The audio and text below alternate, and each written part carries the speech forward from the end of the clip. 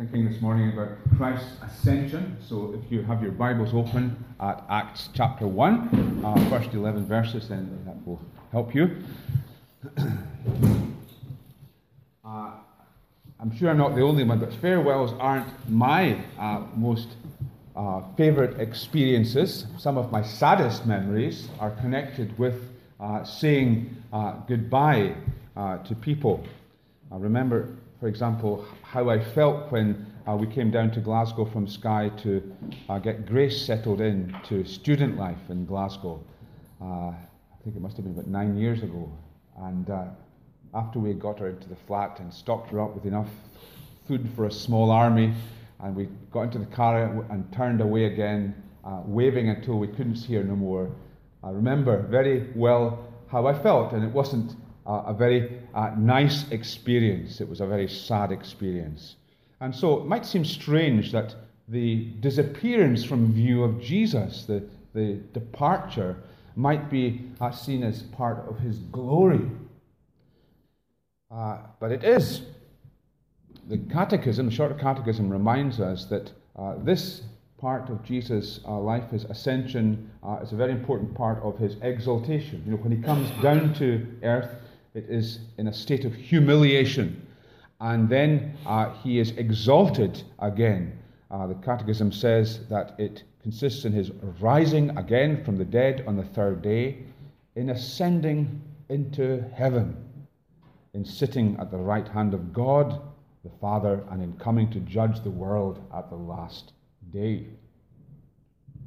So it's part of his glory, it's part of his exaltation.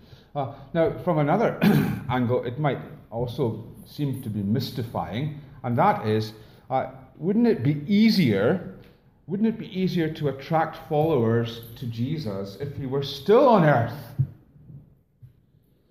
You've probably had the kind of discussion that I've had with non-Christian people who say, well, you know, it's all very well that you say that Jesus is authenticated by miracles and such like. But that was 2,000 years ago. If Jesus was appeared today and was to stand before me, then I would believe in him.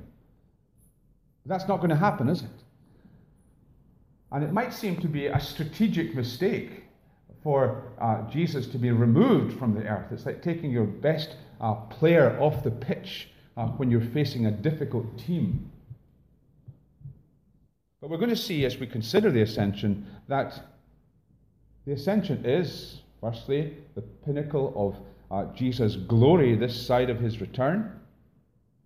And also, rather than it being a disadvantage for Jesus not to be on earth, it is, as he himself said, it is for our advantage that I am going away, he told the disciples. And we'll see how that is. Now, this is the fourth in a series of sermons on the glory of Christ.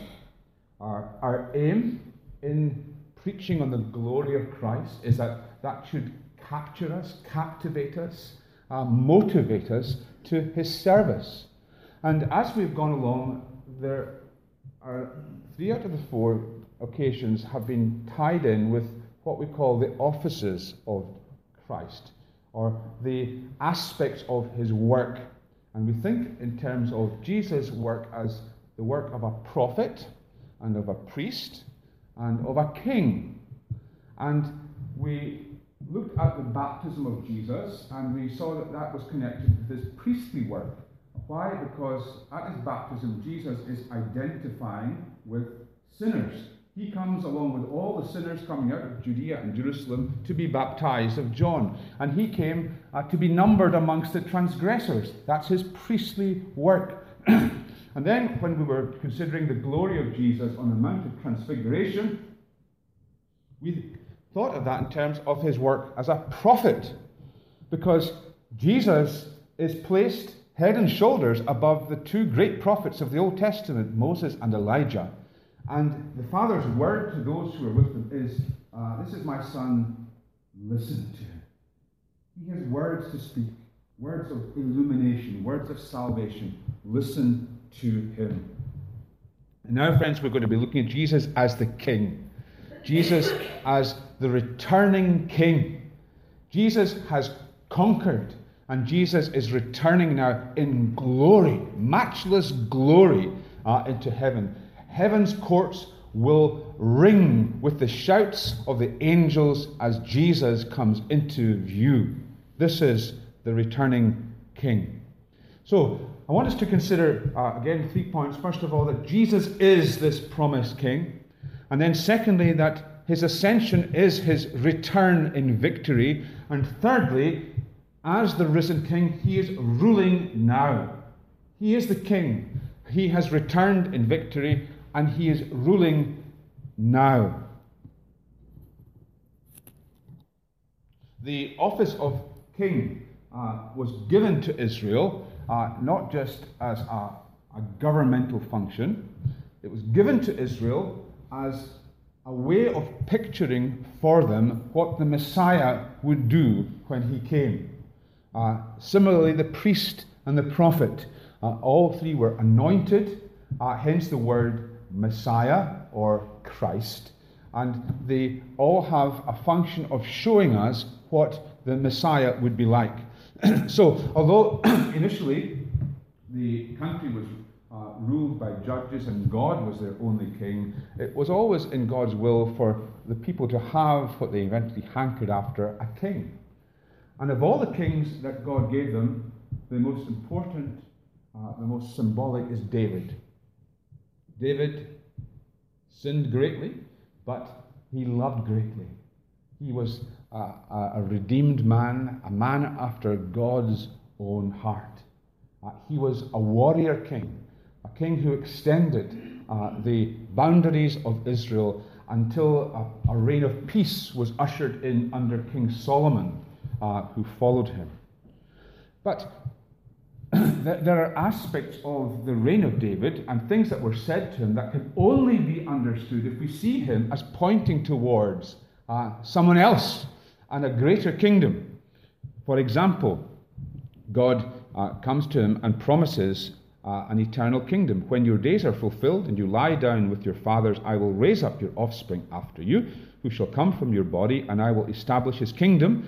He shall build a house for my name, and I will establish the throne of his kingdom forever. Well, whatever that meant, it could not refer to the political kingdom of Israel, because there ain't no king in Israel today. But there is a king who came, Jesus. And Jesus is the fulfillment of that and other prophecies, like, for example, Isaiah 11, 1 and 2. A shoot will come up from the stump of Jesse, from his roots a branch will bear fruit. The Spirit of the Lord will rest on him, the Spirit of wisdom and of understanding. And the Gospels, when they're written, they make a very clear clear connection with David, the king, when they're speaking of Jesus. Matthew, when he begins, his Gospel begins with a genealogy. We come to these genealogies and we kind of groan, thinking, what interest is this? But they're hugely interesting and significant. And Matthew straight away ties his genealogy in with two key people.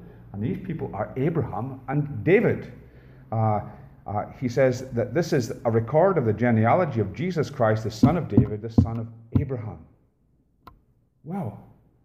We've seen in Sunday evenings how the promise to Israel, the promise to Abraham, is a promise which had a global significance of blessing.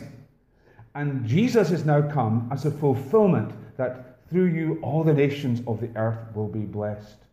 But he's also coming as the fulfillment of promises to David, the king.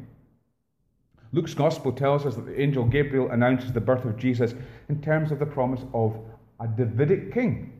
He will be great and will be called the Son of the Highest. His kingdom will never cease. The early chapters of Luke's Gospel are about the birth of two babies. And it's interesting the way that the stories are set up. Two babies starts with the story of John's birth, the story of John the Baptist's birth. It's a story of a childless couple who are promised a child in the temple and who mark the promise fulfillment with a song. That brings to our minds, it should bring to our minds, if we know our Old Testament, echoes of something in the Old Testament, where a childless couple are promised a baby in the temple and respond with a song. Hannah comes to the temple and is promised a child, and when the child comes, she responds with a song. And so Luke's telling us the story of John's birth in a way that links it in our minds with the coming of Samuel, who was born to Hannah. What was Samuel's greatest task? His greatest task was to go and anoint David, the king. So John the Baptist is being linked in with Samuel, who is a forerunner of David. And the birth of Jesus then is being linked in with David. Samuel, John is the new Samuel, and Jesus is the new David. And that's what Zechariah sees when he bursts into joy at the birth of his son, John, who will be the forerunner. Praise be to the Lord, the God of Israel, because he has come to his people and has redeemed them. He has raised up a horn of salvation for us in the house of his servant David. At his baptism and at the transfiguration, the Lord Jesus is affirmed by God with a voice from heaven. God speaks to Jesus and to those who are there, "This is my Son." And we saw on both occasions, this is echoing Psalm 2, an echo of the covenantal psalm, the covenant that's being made with David. Jesus is ascending as David's greater son, the one in whom all the promises are now being fulfilled. And he's coming as a warrior king, just as David would epitomize the warrior prince who rides out with his armies to defeat the enemies. Jesus comes as the warrior king to defeat his and our enemies. And so one of the first episodes in his life, in his ministry, his public ministry, is the defeat of Satan in the wilderness. Satan tempts him with the offer of a kingdom on his terms, and Jesus refuses and goes out to continue his kingly campaign. He casts out evil spirits. He cures men and women of their illness. He stills the surging waves. He forgives sins. People like blind Bartimaeus recognize who it is that is coming and call out to him as the Son of David. And even the children and the onlookers on the way into Jerusalem recognize the significance, at one level at least, of Jesus coming, and they cry out, "Hosanna, Hosanna to the Son of David." Jesus is David's greater son. And Jesus wins the victory, and the ascension is Jesus' return after the victory. It's our second point. Jesus' ascension marks his return after his victory. I want us to think of three aspects of Jesus' victory as this king. In winning his victory, Jesus has won a liberation for his people. He's also been given authority because he has won, and he has been given a reward. He's won a liberation, he's won authority, and he's won a reward. The ascension is a liberation. Just remember what Jesus was talking about on that Mount of Transfiguration that we were thinking about the last time. He was speaking to Moses and Elijah about what? About the departure, about the exodus he was about to accomplish in Jerusalem. He's going to Jerusalem and he's going to liberate a people. Moses was the great liberator. He led them out in an exodus. Jesus, as the king, will bring an exodus for his people. He will liberate us, not from a Pharaoh, but from sin. You and I, before we came to Jesus Christ and knew him as Savior and Lord, had chains we could not see. We were in bondage to our sinful nature, and we lived out the fact that we were born and shapen in iniquity. And Jesus comes to liberate us from that. And so he rides as a king coming into Jerusalem, rides on a donkey as Solomon once did.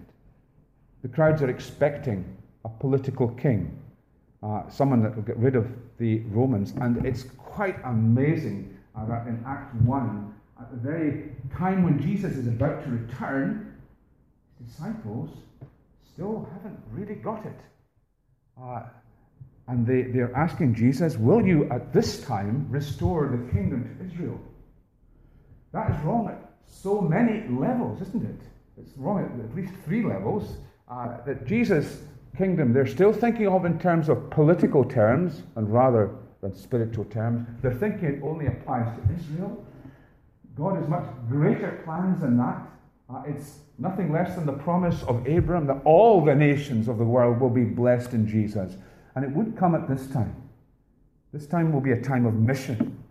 And the coming in of the kingdom in its fullness will be when Jesus returns in the same manner on the clouds. Jesus' victory, in fact, is won in a very, very different way from the way even his closest friends anticipated. His battle is for the release of his people from the bonds of sin. We were rebels against the Creator King.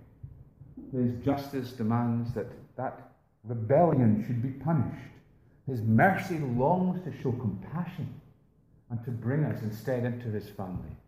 And on the cross of Calvary, his justice and his mercy are met together. And all of the expectations of everyone, including Satan, are confounded. Satan thinks, of course, that he has won the day. There is the king, mocked with a title on the very cross on which he's dying, Jesus of Nazareth, the King of the Jews. They had plated a crown of thorns on his head, and they had mocked him as the blood ran down. And here is the king gasping for breath in the sun of Jerusalem. And then comes the darkness over the land. And the demons laugh as they dance around the cross, for Jesus surely has lost. And then comes Sunday morning, and the message of the angel, he is not here. He is risen. Jesus had triumphed, had borne the penalty of sin, had broken free from the grave's captivity. This is our King's journey to glory. This is the pattern that people should have expected, but didn't. But looking back, the apostles can see this is how it had to be. Peter writes, concerning this salvation, the prophets who spoke of the grace that was to come to you searched intently and with greatest care, trying to find out the time and circumstances to which the Spirit of Christ in them was pointing when he predicted the sufferings of Christ and the glories that would follow. A beautiful expression, the sufferings of Christ and the glories that would follow. Praise God. This is the glory that follows. The ascension is the glory. After the dust of battle has settled, after the trumpet has proclaimed the victory of the King, this is the King entering into his glory. He must first climb the Mount of Calvary before he climbs the Mount of Olives, the Mount of Ascension. Jesus has won. He's won a liberty for his people. He's won for himself a new authority. You know, when we go back to the Old Testament and we say, where are we finding the prophecies of this glory? One of the key prophecies is Daniel chapter 7, verses 13 and 14. Really, really important passage in the Old Testament. Daniel has a vision, and he says, in my vision at night I looked, and there before me was one like a son of man, coming with the clouds of heaven. He approached the Ancient of Days and was led into his presence. He was given authority, glory, and governing power. All peoples, nations, and men of every language worshipped him. His dominion is an everlasting dominion that will not pass away, and his kingdom is one that will never be destroyed. This is one of the most important prophetic passages in the Old Testament. Daniel 7, 13 and 14. For one thing, this phrase that's used here, Son of Man, is Jesus' favorite description of himself.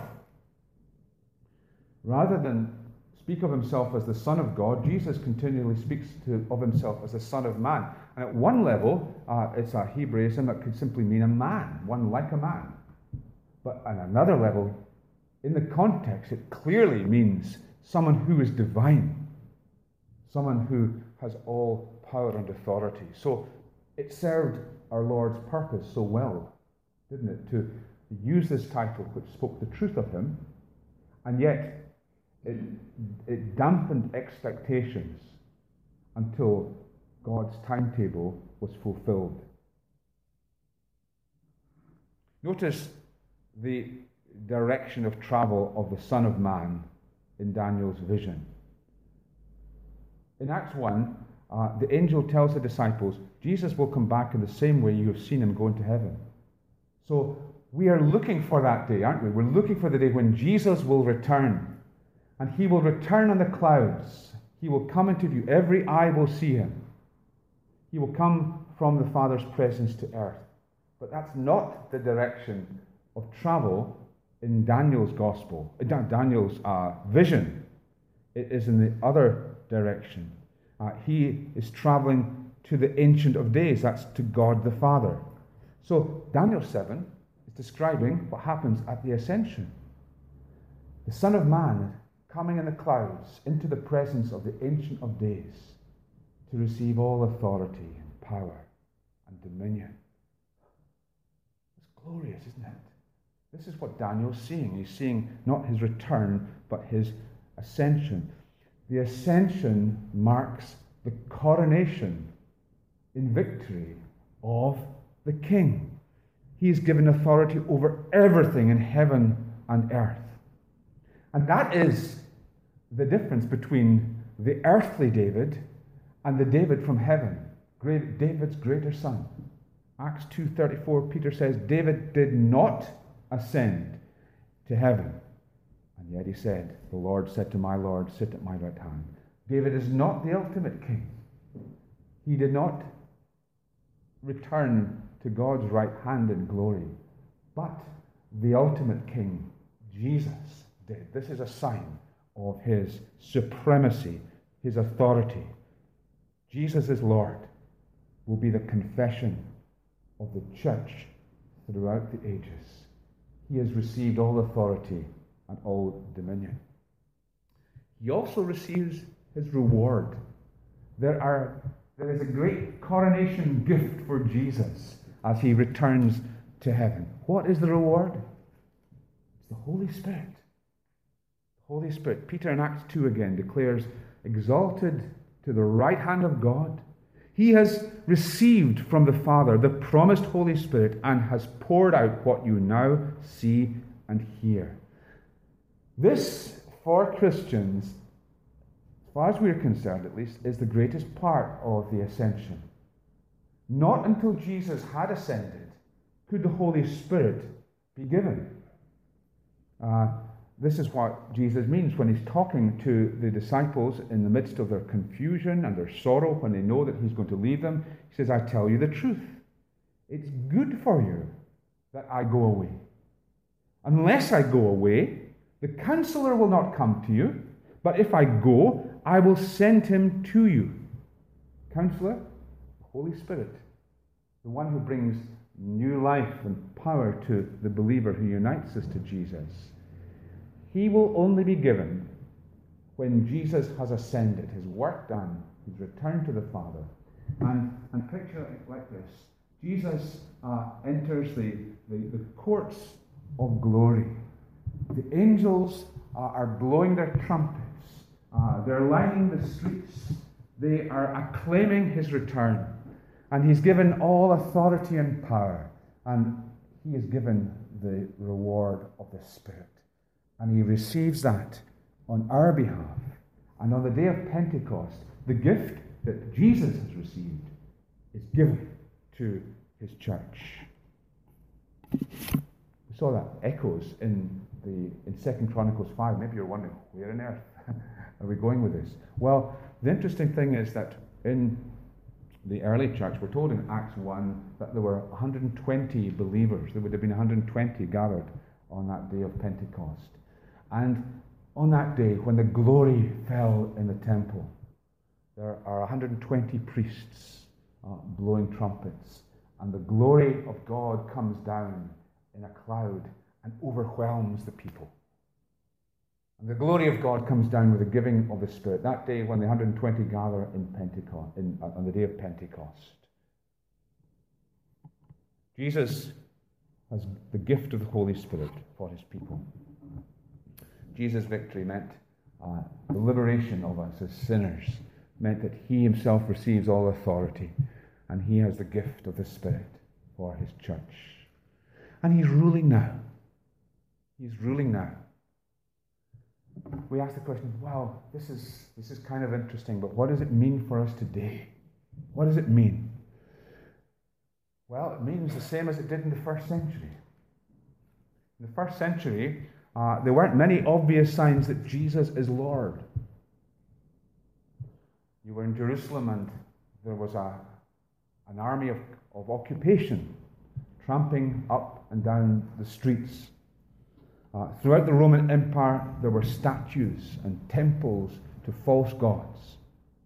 And today, in our country, whether we live in Coatbridge or Cambridge, all the signs around us, the posters, the billboards by the side of the road and on the streets, they're proclaiming very different kings and lords, claiming cars and sport and beauty. In what ways, therefore, is Jesus ruling? Well, he's ruling from the point of view of the mission of his church. Every time there is somebody who believes in the Lord Jesus, who bows the knee to him, who believes in Jesus as Savior from their sins, and submits to his kingship in their lives, Jesus is ruling. His kingdom is extended. True evangelism always involves asking people to submit to Jesus as King. Jesus' preaching is the kingdom of heaven is at hand. Repent and believe the good news. That's what we are to do. And we're always tempted to proclaim the gospel in different ways because we live in a society, we live in an age which is very much individualistic and consumer-driven, and people are offered a buffet choice of lifestyles, and what you need to do to get a lot out of life is to decide what's best for you. You make your lifestyle choice, and if it's good for you, good on you. That's what we want. But the gospel is not like that. It's not about telling people that Jesus can make your life a little bit better. It's not about saying that Jesus wants to be your friend. Not even about saying that Jesus loves you, because Jesus may not love you right now. You may be under the wrath of God, but it is saying that you're to come to the Lord Jesus and receive him as King and Lord. Because one day, all will see Jesus as King. All will stand before Jesus. But then they will know him as King and Judge. But today we may know him as King and Savior. On another mountain before the ascension, Jesus gives the small and hesitant army their marching orders, and he says, "All authority in heaven and on earth is given to me. Go then, make disciples of all nations, and baptize them in the name of the Father, and of the Son, and of the Holy Spirit." Jesus has all authority. He's speaking, see, as though it were already a done deal. It's as good as done. He, therefore, could simply, by word of his command, create a fully populated church. Instead, he says, "Go then." He has made his people to be the soldiers of the cross, to go and fulfill the mandate over the nations, to call all people from every nation, not just from Israel, but from every nation, to come under the kingship of Jesus, and to baptize these disciples with the sign of the King. And so Jesus' rule is extending as we call on people to lay down their arms and to submit to him, to acknowledge that he is the only Savior who will fit us for heaven, to make him Lord. And he equips us for that task. In the Roman Empire, when a general had won a great victory, he would be honoured and he would be allowed sometimes to have a victory parade through Rome. And in the victory parade, he would lead some of the conquered peoples behind him as they were on display. These are some of the tokens of his great victory. And people would be lining the road, acclaiming this victorious general, and there would be gifts given to those who lined the streets. And in one of the great ascension verses in Ephesians 4, we've got the same picture. To each one of us, grace has been given as Christ apportioned it. This is why it says, when he ascended on high, he led captives in his train and gave gifts to men. Jesus has given gifts to men. What are his gifts? Paul goes on in Ephesians 4.